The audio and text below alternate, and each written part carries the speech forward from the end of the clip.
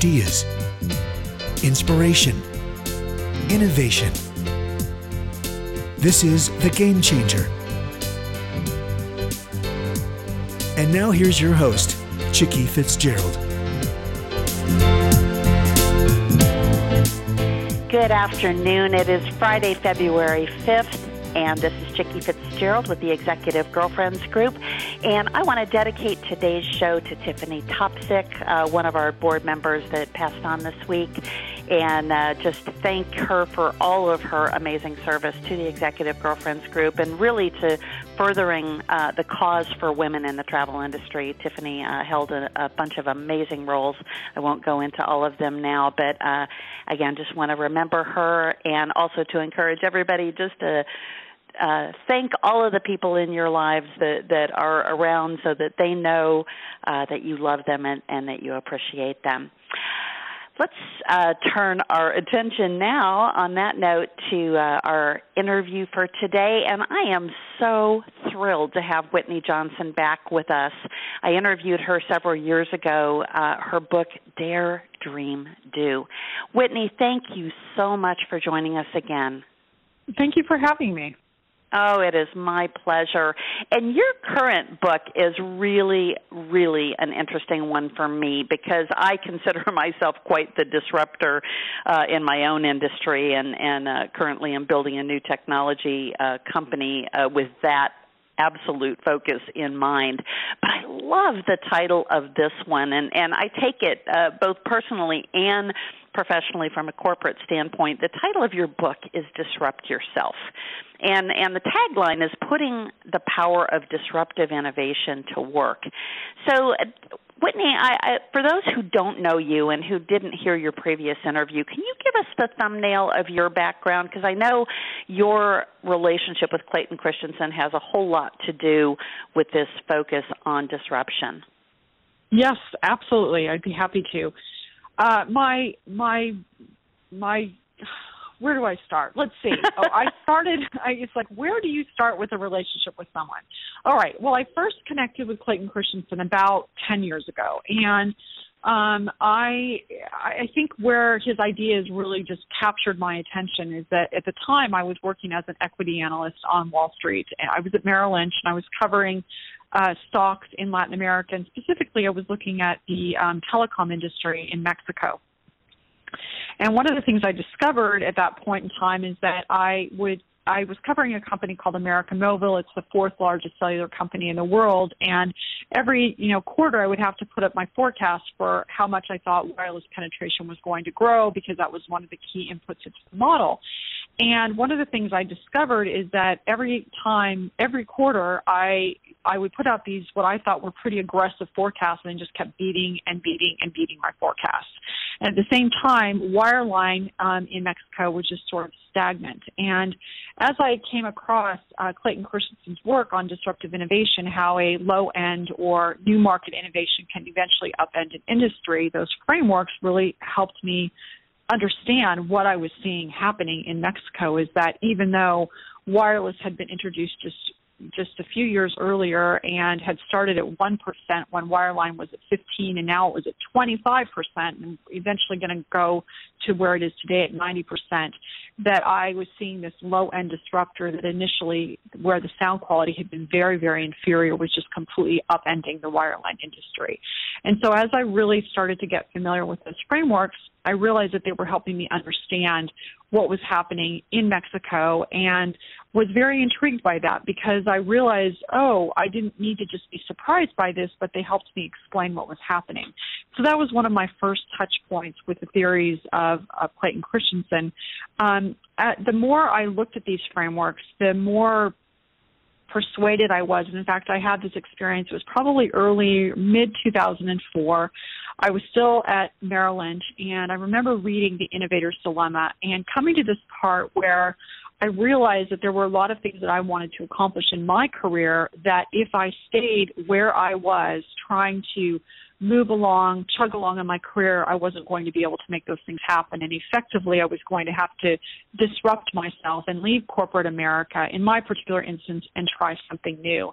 And that and you were at the top of your game, too. I was absolutely at the top of my game. And I guess, just to give you a little bit more information there, I had started my career as a secretary working on Wall Street because I had majored in music. And so I started as a secretary because I couldn't get really any other job. And then I worked my way up to become an investment banker and then an equity analyst. And when I left Wall Street in 2005, as you said, I was at the top of my game. At that point, I was an award-winning analyst. I was ranked by Institutional Investor, which is like the highest designation, if you will. And I had made the decision that I was going to leave all of that and literally become an entrepreneur. And when I became an entrepreneur, I eventually made my way to Clayton Christensen and was working with him on a number of nonprofit projects. And then when he was ready to start an investment fund that would invest in disruptive stocks and companies, I joined him as a founding partner. So his frameworks have become obviously very foundational to my thinking and this idea of disrupt yourself. But then I also had the privilege of being able to work with him for the better part of a decade. Well, and what an amazing story. The real life working girl. When you think back to that movie of having someone who believed in you enough to allow you that is already amazing. But then to leave at the top of your game and to really, what we call eat your own dog food. If you're going to talk about disruption, disrupting your own career at the height of your game was a really super gutsy move. But if you're going to do it, doing it with him was an amazing bet. Yeah. Well, and the thing that I think is important, though, as we're having this conversation is that when I first left Wall Street, I didn't know it was going to be with him. I mean, my initial, leaving of Wall Street in 2005 was I was going to write a children's book, and I was going to produce a reality TV show about soccer in Latin America. And so this was like free fall. And this is 2005, and I knew that I wasn't going back because I didn't keep my financial models, but it was only through sort of the next year and a half in working with him on these nonprofit things that it evolved into actually co-founding this firm, which I think really goes to this idea that we're going to talk about today, which is when you disrupt yourself, you're jumping from, the top of a curve or the top of a mountain to the valley or the top of a wave to a new wave, and there is a moment of free fall where you don't know what's going to happen, and that's part of the fear and the exhilaration of trying something new. Well, and that's a perfect lead-in to how you have structured the book, because you begin in this book talking about taking the right risks. And I don't remember whether it was in the first chapter or in the introduction where you talk actually about Toyota as another example of someone who came in with a low price model and then truly an inferior model of car, right, when you think about the original Corolla. And then using that foot in the door, if you will, to really ramp up to where they are today. And I don't remember what the statistics are off the top of my head, but I mean, it was a great bet for them to come into the U.S. market with that product. Yeah, I mean, what's exciting, I mean, if you think about this theory of disruption, what it says is that the odds of success are going to be 6 times higher and the revenue opportunity 20 times greater when you pursue a disruptive course. And you just mentioned Toyota. They came in very much at the low end of the market. They were completely dismissed, and that's often what happens with a low-end disruptor. People look at it, and they just say it's this silly little thing. Same thing that Barnes & Noble and Borders did with Amazon. It's just this silly little thing. Same thing the yellow cab industry has done with Uber. It's just this silly little thing. Same thing that will happen with wireless in Latin America. It's just this silly little thing where the product quality is inferior. And same thing that happened with me when I started on Wall Street as a secretary, just this silly little thing. But then once the disruptor secures this foothold at the low end of the market where no one's really paying attention to them, so they kind of have this cover of being inferior, they're also motivated by bigger and faster and better and improving. And so they're motivated to start getting better and better and better. And because they've started out at a lower price point or found this unique place in the market, they're eventually able to topple the incumbents, whether it's a person or a company. And you also introduce in the beginning of the book this whole concept of the S-curve. Can you set the stage with that? Because I think that that's really important in understanding, the other things that you talk about within the book. Yes, absolutely. So the S-curve is something that was originally articulated and devised by Everett M. Rogers in 1962. And the reason he set up the S-curve or came up with this idea was he was trying to understand how quickly ideas or innovation will be adopted. And so what he saw, and picture in your mind the bottom or the base of the S, is that at the low end, you're going to put in a lot of work and not much is going to look like it's happening. And so you're working, there's very little happening. But then once you hit sort of this penetration of 10 to 15% in a marketplace, you accelerate into hypergrowth, which is the steep and sleek back of the curve, so you move up very, very quickly. And then at the top of the curve, you're approaching saturation, which is typically at 90%. And again, you could be doing a lot to move it forward, but very little is happening as you move across the time axis. And so what I've done is I've taken this S-curve that helps us understand how quickly innovation will be adopted, because there are lots of time delays around this, which also happens with us as individuals. When we're trying something new, there are time delays. So initially, you're going to put in a lot of effort, like you take on a new job, and you're working really hard, and you come home every night, and you feel like you have no idea what you're doing, or you're starting a business, and you come home every night, and you feel like you're making no progress, you have no traction. Well, that's to be expected at the bottom of this S. And so that knowing that helps you avoid discouragement. But then once you've started to put in 6 months worth of work, you accelerate into that steep part of the curve, and that's the exciting part of the curve where all of your synapses are firing. That's the sweet spot of the curve. And so there you're beginning to be very competent and confident. And then at the top of the curve, you now know you're approaching mastery. You'll be able to run your business really smoothly. You'll be able to do this role very easily. But because it's gotten so easy, you're no longer enjoying the feel-good effects of learning, and so you can have boredom and complacency kick in, at which point you need to jump from the crest of the wave that you're on to a new wave and start to surf a new one. And so my premise is that the S-curve helps us understand the psychology of disruption, and it also helps us understand that if we as companies or individuals can learn to master these S-curve waves of learning and mastering, then we're going to have a competitive advantage in our era where things are changing at an ever-quickening pace.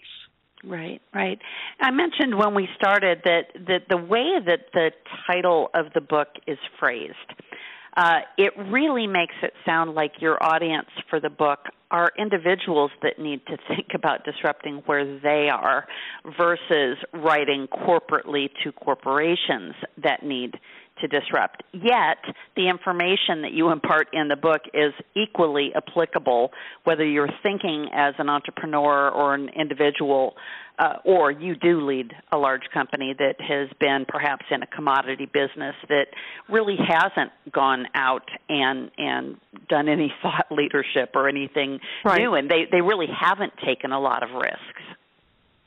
Well, one of my key premises here is that companies don't disrupt, people do, and that the fundamental unit of disruption is the individual. So if you're looking to drive corporate innovation, the best way to do that is through personal disruption. And I'm so glad that you sort of saw what I was trying to do in the book, because I do toggle back and forth continuously continually, I would say, between, individual examples and corporate examples so that people can see how this works at both levels. And so it does apply to an individual that feels like they need to reboot their career, but it also applies to an organization that's trying to innovate,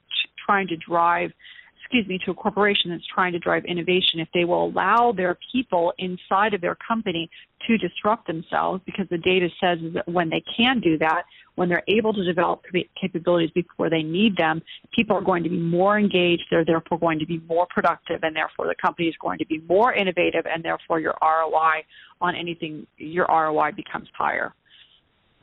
In the first chapter of the book where you're talking about taking the right risks, you start with a quote from Henry David Thoreau, which focuses on Columbus, which I think is a really interesting picture, particularly as an entrepreneur myself who is kind of sailing away from the coast of comfort, not sure whether the world is flat or round yet, right? And right. Going out into the dark night of the waters and not knowing where it's going to take you, right? And in this quote from Thoreau, the quote is, "Be a Columbus to whole new continents and worlds within you, opening new channels, not of trade, but of thoughts." And, to my point earlier, I think that so many corporate leaders or even entrepreneurs who kind of decide to break away from corporate life, take a look at how things have been done, and it is so easy just to do incremental change, right? And not really having that whole new world opened up to you, believing that things actually can be completely different and, moreover, should be different in a particular industry. So talk to us about taking the right risks and where do you actually begin? Yes. All right. So let me first define what I mean by the right risks. So there are two kinds of risks that I talk about in this book in particular, and one is competitive risk and the second one is market risk. And so competitive risk is if someone comes to you and says, there's this huge market opportunity out there and I've got the projections to prove it. Well, if there's competitive risk, what that means is that someone else has probably scoped out the market. There's a kingpin. It's not you.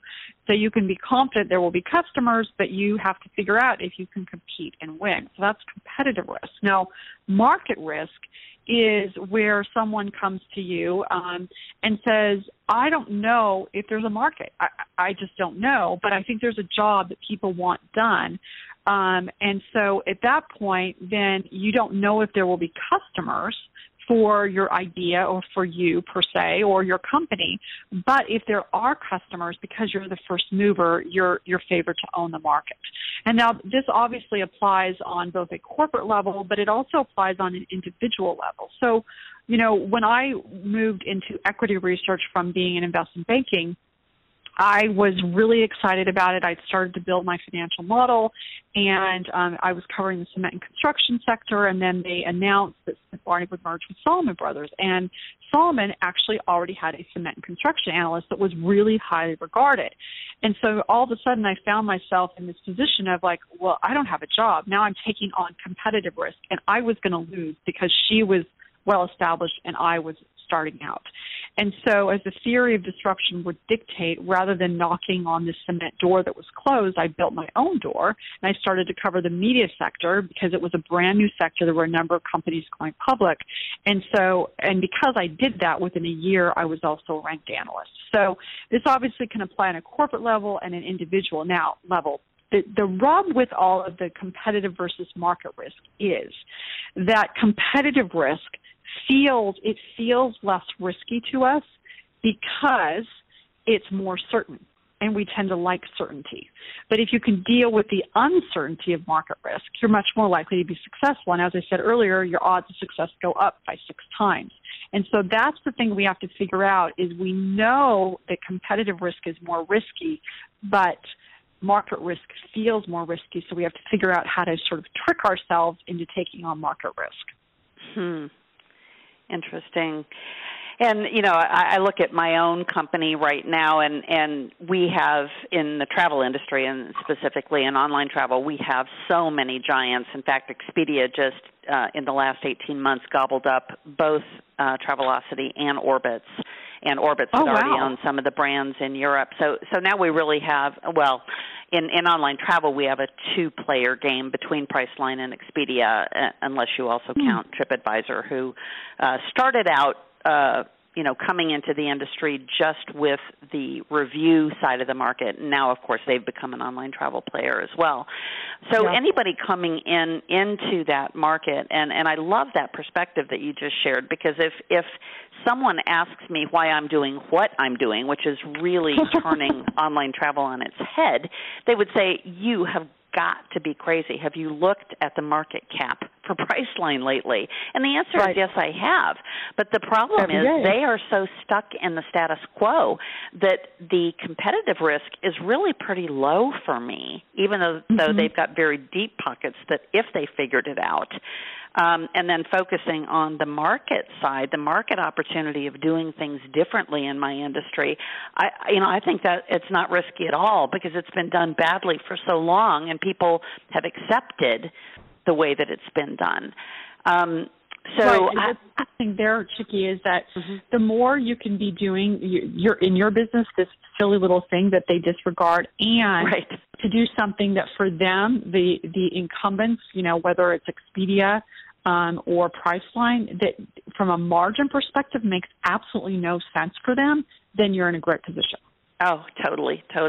And, that leads us to Chapter 2, which talks about playing to your distinctive strengths. And, as I talk to potential clients, I talk about how, with our product, what we're doing is we're turning the whole travel dialogue on its head because right now, and you probably don't even realize this, we talked about air travel earlier and living in primary cities and secondary cities. But what you probably don't realize is that whenever you're going somewhere, whether you use an online travel agent, Marriott.com, or, a traditional travel agent, they force you into telling them what city center or airport you're going to. They never, ever ask where your ultimate destination is. And so we're bringing forward that as our distinctive strength, that we have venue and event-based travel planning, which, people can't even believe that it hasn't been done that way.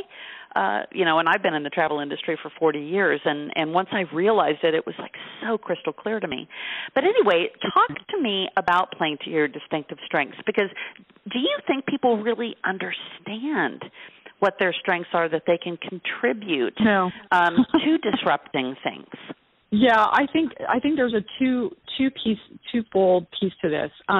So obviously the distinctive strength is something that you do well that other people do not. But to your point that you just brought up is, do we even know what our strengths are in the first place, which I think the answer is no, not necessarily.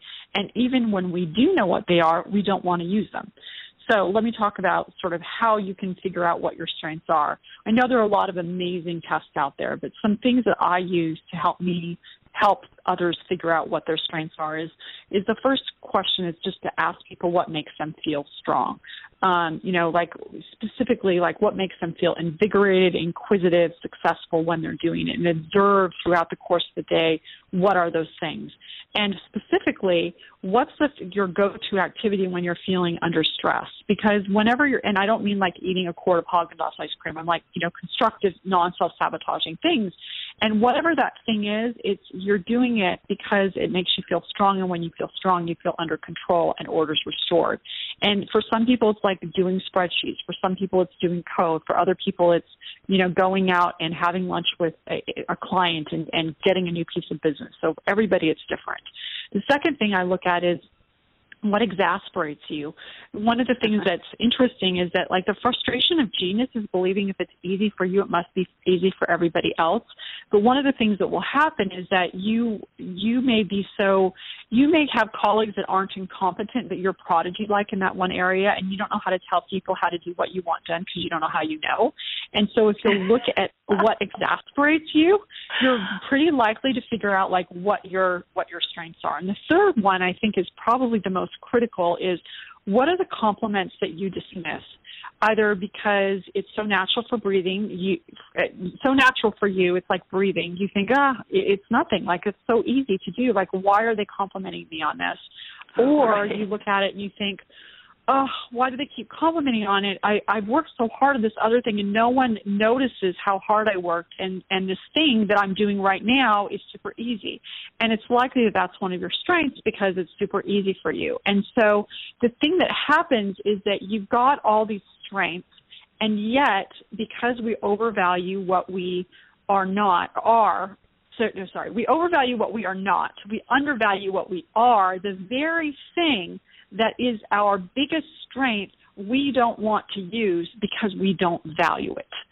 So we not only struggle to know what our strengths are, but once we do know what they are, we don't want to use them. And so one of the things that I find is key for people in moving up a curve as a business or as an individual is to deliberately focus on those strengths and not use them just to fix things when things are going wrong, but to make sure that whatever business you're in, you're using that deliberately and you're much more likely to be successful.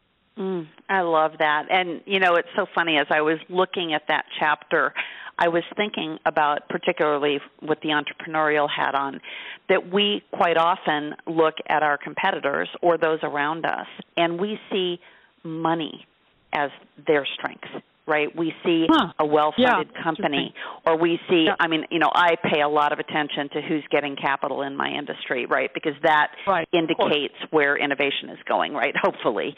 And quite often I undervalue my strengths, not because they aren't, you know, all the things that you talked about, of being strong and invigorated because of them, and you know, I love the perspective that you just shared about the things that exasperate you and the compliments that you might have missed. But you know, putting our strengths in the light that we can actually monetize them by either getting somebody to believe in us and invest in us, or convincing clients to believe in us and to try a product that maybe is perceived as inferior, you know, like the original Toyota product or the phone quality in Mexico originally, but that actually becomes much stronger and can bypass and surpass the market position of the other company. And so that barrier, and perhaps this plays into the next chapter, which is about embracing constraints. And one of the constraints of an early stage company is that we often don't have the capital to do things the way that we want. Or you look at a large business that wants to move into something new, but their constraint is the quarter-to-quarter profitability of being a public company, right? And that it's something that's going to take a lot of investment will pull down their quarter-to-quarter profitability, and that's not okay for shareholders. So I know you've worked in the investment community for a very long time with different hats on. So can you put these two things, you know, a little bit in that light of how people look at their strengths and their constraints in getting over that barrier of being a well-funded business? Yeah, it's a great question. I love that sort of distinction that you drew about the constraint of the quarterly earnings. So I would say, first of all, one of the things that's interesting about constraints is that whenever you're trying something new and you're trying to make progress, you actually need lots of information, like a lot of feedback, like how am I doing? Is it working? You need that. And one of the best ways to get that is actually to have constraints. And so because you're bumping up against it. And I often think of the image of a skateboarder. They're really quick learners because it gets fast and really useful feedback. Because like every action, every move has this immediate consequence. And so for me, I look at constraints as a way actually to help you figure out what your strengths are, like constraints actually, because when you're in a bind, the only thing that you often have available to you are your strengths, and your strengths oftentimes come out because that's all you have. And so I think constraints are really, really helpful to us in that way. And one thing that I think is so interesting is the movie Jaws that we all, I don't know if we love, but we certainly revere.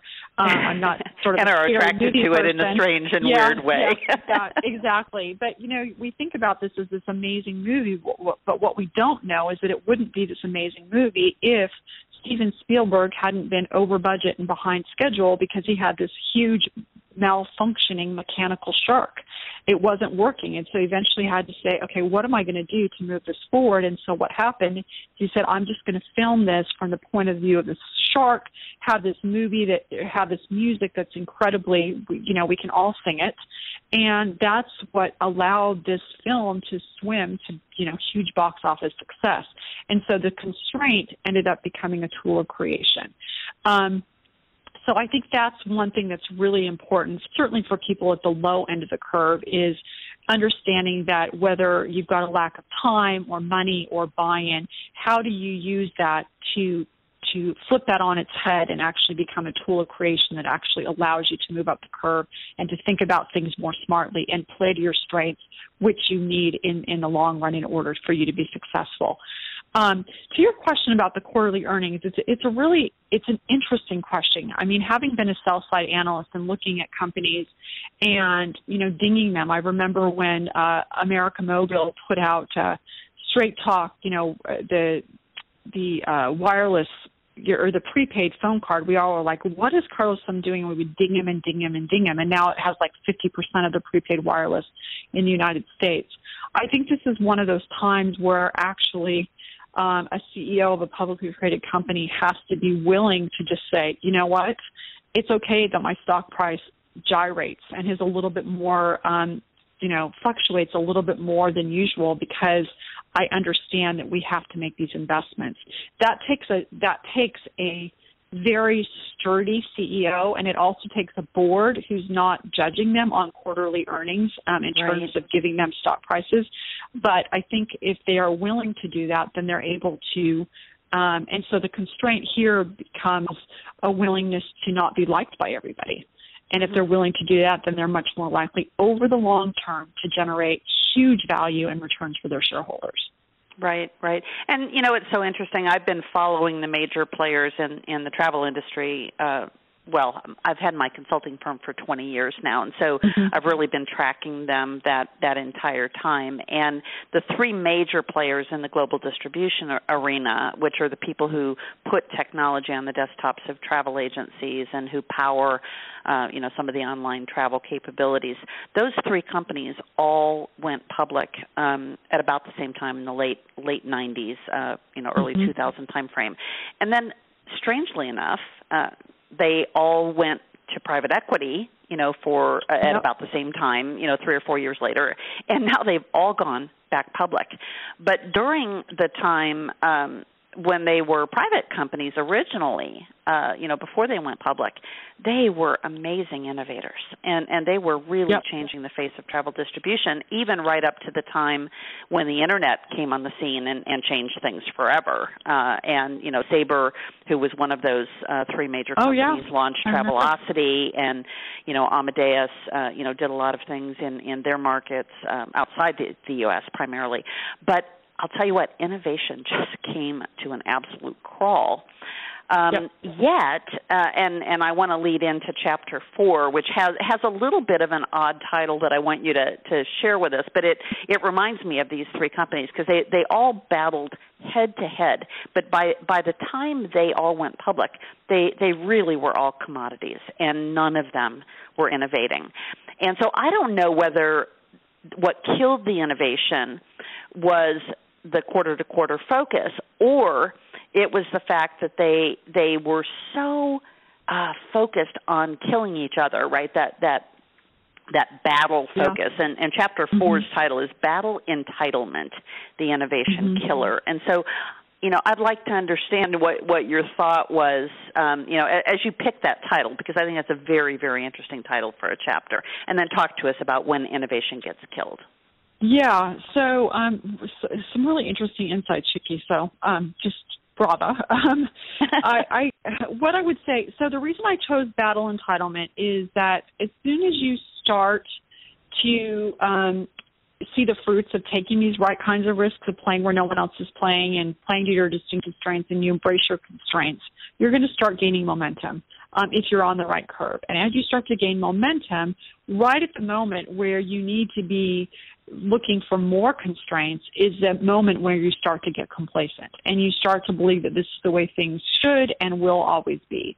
And in that moment, if you're focused on that instead of trying to figure out what curve you're going to need to jump to next and what capabilities you're going to need, you can start to stagnate, and you can even have this toxicity that gets you so focused on how awesome you are, patting yourself on the back, you just slide back down the curve. And so the reason I use the battle entitlement is we literally have to battle it, because the more successful we become, the research says, the more we think we deserve what we have. So the more entitled we become to what we have. And my view is that entitlement comes in lots and lots of guises. There's cultural entitlement, there's emotional entitlement, and I think that emotional entitlement comes in the guise of, when other people do well, then we get upset because our feelings should be protected at all costs, and therefore we're not going to congratulate other people. And that kind of, sort of backstabbing, I'm not happy for my colleagues, means that no one's able to progress because we're all jealous of them, as opposed to just saying, let's move forward as a team, let's figure out how to work together, let's push this innovation up to the top of that S curve so that we can go on to the next curve. Well, and the jumping from curve to curve is what I think so many companies that have been industry leaders for a long time, what they miss. And, it's almost heartbreaking right now to watch what's happening with Yahoo. And, they were such an innovator in the beginning, and then, they just got eclipsed by both Microsoft and Google. And although they partnered with Microsoft on the advertising front and trying to, really battle Google together, it was really amazing. And I look at all of them now and wonder if they're all feeling entitled and who else can come in and disrupt that, right? And with what innovation are they going to do that? Yeah. And, it's interesting. Yahoo's a great example of that, where they flipped the whole revenue model on its head by introducing banner ads. But then what's difficult is that by introducing banner ads, they got more and more profitable and the margins expanded more and more. And so it was very difficult for them to make a logical case for looking at the content market in mobile. It was illogical, and we all like logic.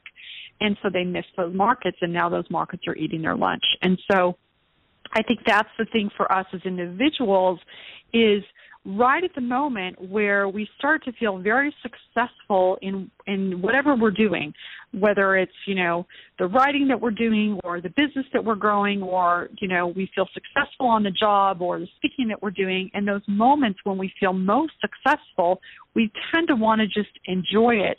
And we get to enjoy it, but we also need to be figuring out how we can disrupt ourselves, because someone else will if we don't do it ourselves. Absolutely. So Chapter 5 is an interesting one, too, because you talk about how sometimes you need to step down, back, or sideways in order to grow. And, we have been so geared, and really from the time that we're small, that growing is taking a step up, whether it's the ladder metaphor or, walking upstairs or, growing within a company by moving up in position. And, I know I've seen many of my colleagues over the years who have taken a lateral to go perhaps from sales into operations, right, to understand the perspective of delivery of a product versus just selling it. And that once they've done that, then they tend to get promoted to a position that is over both of those roles. Right. So that's a great example. Give us some examples of where stepping down, back, or sideways actually can help you with this whole issue of disrupting yourself and what power that can give you in your life. Yeah, so the stepping, there's kind of the obvious one, building on the example that you just shared of a colleague or a fellow by the name of Dave Blakely, who started his career at IDEO, and he was an engineer. And he could have worked his way up to manage technical staff, but he decided, you know what, I think I want to become a project manager. And so all of his engineering peers dismiss this. This is just an escape route from the rigor and detail of engineering. But the backward move, the perceived backward move, allowed him to start to climb this new ladder. And eventually, when he left IDEO a year and a half ago, he was the head of all of technology strategy, because he had those different skill sets that he had been able to agglomerate over the course of his 25-year career. So that is kind of the obvious lateral move. There are other types of stepping back can be, for example, just taking a break from your work to figure out what it is you're doing. You feel like you don't have time to step back, but the best possible thing you can do is to step back to get greater perspective. Another kind of stepping back is to ask someone who knows something has an area of expertise that you don't know, where you are at risk of looking or feeling dumb in order to move yourself forward. And oftentimes I think we don't ask for advice or expertise because we don't want to look dumb. And yet that step back is what will allow us to propel forward. And so that's what I mean by stepping back, is that, and when you think about, there's sort of the grow metaphor, but there's also the metaphor, if you're jumping off the diving board, you crouch down before you go out. When you're rowing a boat, you take your oars back before you can move forward. And so there's a lot that actually suggests that you do have to move back before you can go forward. And so that's what I'm proposing here, is that in order to really move up a curve or to move forward on the grand curve that is our life, sometimes we have to go down in order to go up. Right. And, you know, I'm just experiencing that in my own company. I launched our new product, the minimum viable product for this new capability, last June. And, you know, 6 months later, at the end of December, I was sitting back and looking at the things that had happened and the different decisions I had made, because this particular venture I'm completely bootstrapping and self-funding. And, you know, I had brought on amazing advisors, you know, who were giving me you know, really excellent advice. And one of those was to pause, right? Mm-hmm. So, you know, it's kind of the corollary to stepping down, back, or sideways is sometimes you just have to stop, right? Yeah. And so I've just done that in my business and said, okay, now where do I want to get, and what is holding me back, right? What is my constraint in that growth? And it's not entitlement, right? It's not being at that place. But it's that battle that I was talking about, kind of between chapter 2 and 3, of looking at my competitors, you know, being so well funded, and looking at all these ideas that are getting funded that really aren't that disruptive, right?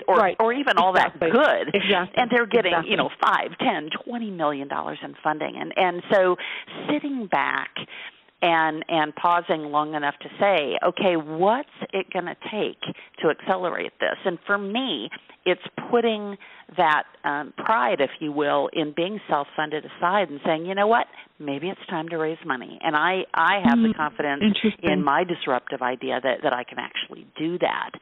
And I believe that pausing, or that self-reflection, you know, of looking back, and this happens in corporate life too, not just with entrepreneurs, but, you know, looking back at what's happened and what could we do differently to really change the pace and, you know, to turn the dial up in a big way. Now, chapter 6 is one that is also near and dear to my heart.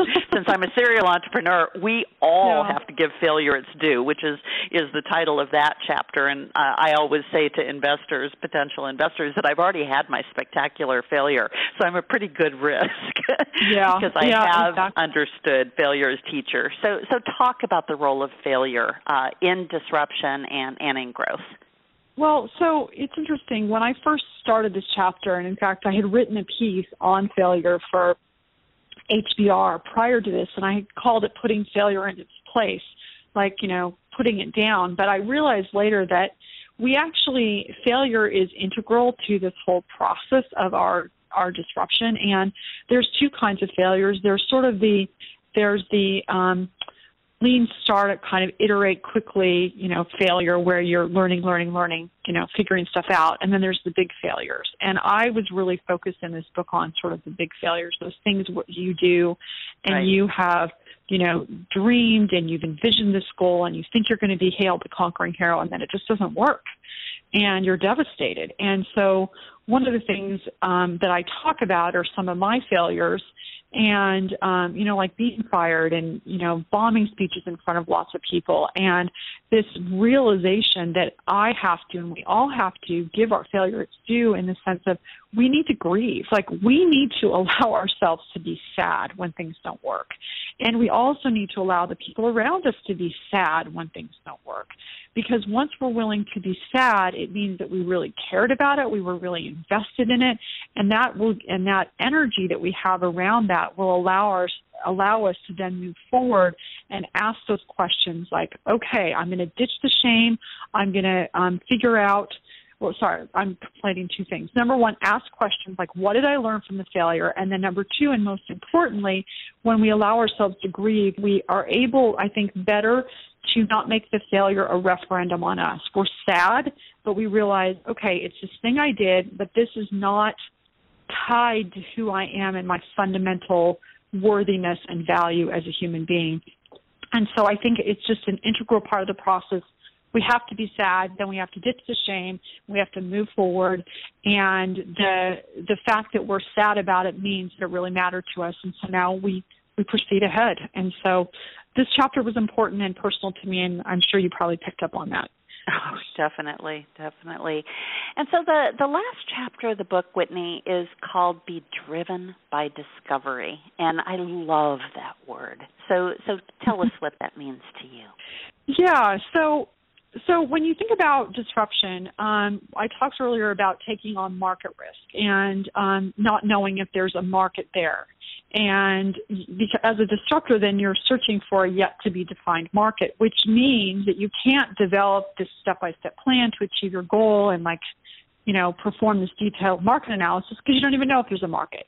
And so you have to just take a step forward and gather feedback and adapt accordingly. And so my view here is that, yes, you need to have a why and you need to know what animates and motivates you, but in the process of trying to move forward, you have to be willing to just kind of take a step into the dark and then figure out what comes next.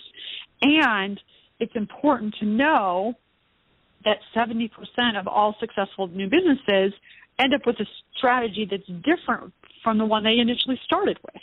And so that's actually really helpful because you say, oh, I don't need to know exactly where I'm going. I just need to move forward, get lots of information, and then adapt, and then just keep moving forward. And you're much more likely to be successful that way and lose a lot less money because you're iterating as you go.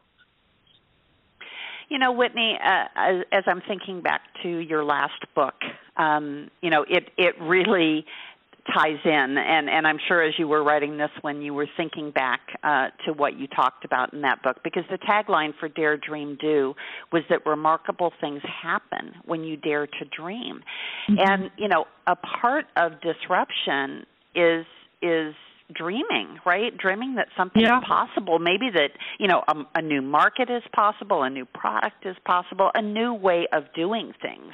And, I suggest in the travel industry that it is possible to plan your trip right to where you're going. And, I mentioned at the beginning of the show that, I've got this colleague who has just passed away, and there are a lot of people who want to go to her funeral. And if you don't know the area where she lives, you would never know what hotels are close to the funeral home. Well, our launch product was Trip Enabling the Obituary. And, I mean, it's kind of an odd place to go in travel, but I knew that was a marketplace that really needed help. And so it was my dream to make things easier, whether you're going to a hospital. Our first product was Hotels by Hospitals, and that dreaming and then believing that you can actually do it, daring to step out and daring to actually do what you have dreamt. And I remember that the sequence of dare, dream, and do was actually really important in that. We don't have time to go into that. But as you were writing Disrupt Yourself, how did you think about what you had said in that first book? How did you tie them together? It's such a great question, because for a long time I didn't know what the connection was. I think people thought that I just knew I had some explicit connection, and I didn't know. I knew they were somehow connected because they were both coming out of my brain. But I eventually realized that dreaming is actually the engine of disruption, because once you get to the top of that curve, and you're ready to jump from the top of a mountain down into a valley, or from the top of a wave to a new wave, there's a moment of free fall. And your dreams are the thing that sustain you in that moment of free fall. The dreaming for a better life. And when you have that dream, you're hungering for that better life. And you have that dream, you become a problem solver. You're just not going to let anything stand in your way. And so I realized then that we had to have dreams in order for us to disrupt, because otherwise we just wouldn't. It would just be too scary, because it's truly a scary thing, and that's usually what stops people from trying something new. And so that's for me, eventually how I connected the two is that the dreaming is at the heart of, or it's what engines the willingness to disrupt ourselves. Wow. Well, what a perfect end to this interview, because that really ties it together for me. And, I certainly have been in that moment of free fall. And you're right, the only thing that can sustain you, because you do look back at your previous failures and you wonder if this is just going to be a repeat of that. And so many things come in. But so I'm seeing a picture of your dreams actually being they're the parachute. They're the parachute. Right. Oh, I think I see a cover for your next book. Yeah, they're the parachute. They packed your parachute. And actually, you'll love this. I didn't even think of this until just now. One of the reviewers of the book, the Boston Globe, said, asked the question, is disrupt yourself, so what color is your parachute for the entrepreneurial generation? And I didn't even make that connection until just now when when you said that. Oh, that's cool. amazing. That's amazing. Yeah. So Whitney, one of the things I like to do at the end of the show is to have you just share really quickly how people can get in touch with you, kind of what's your day job right now, and how can they learn more, and if they wanted you to speak, how can they get in touch with you for that? Great. Thank you for asking. So my day job right now is I write and I speak and I advise companies and people and I coach. And the best way to get in touch with me and to stay in touch is probably to sign up for my newsletter that I put out every 2 weeks. And I'm really vigilant about having real content in there, so it's worth reading. You can either go to my website, whitneyjohnson.com, and sign up, or you can send me an email at whitney@whitneyjohnson.com and just say sign me up, and I'll sign you up. And I would, of course, love to hear from you, and you can also follow me on Twitter at Johnson Whitney. Fabulous. Well, Whitney, thank you so much. I'm going to end the formal part of the show right here, and then you and I can just chat for a second before you have to run. Again, thank everyone so much for joining us today. And if you'd like to learn more about the Executive Girlfriends Group, you can go to executivegirlfriendsgroup.com. We're still in the process of launching that new website, but at least the content is up there, and you can join the Executive Girlfriends Group if you are so inclined. Thanks again so much for listening, and we'll talk to you next. You've been listening to The Game Changer. Ideas, inspiration, innovation with Chicky Fitzgerald.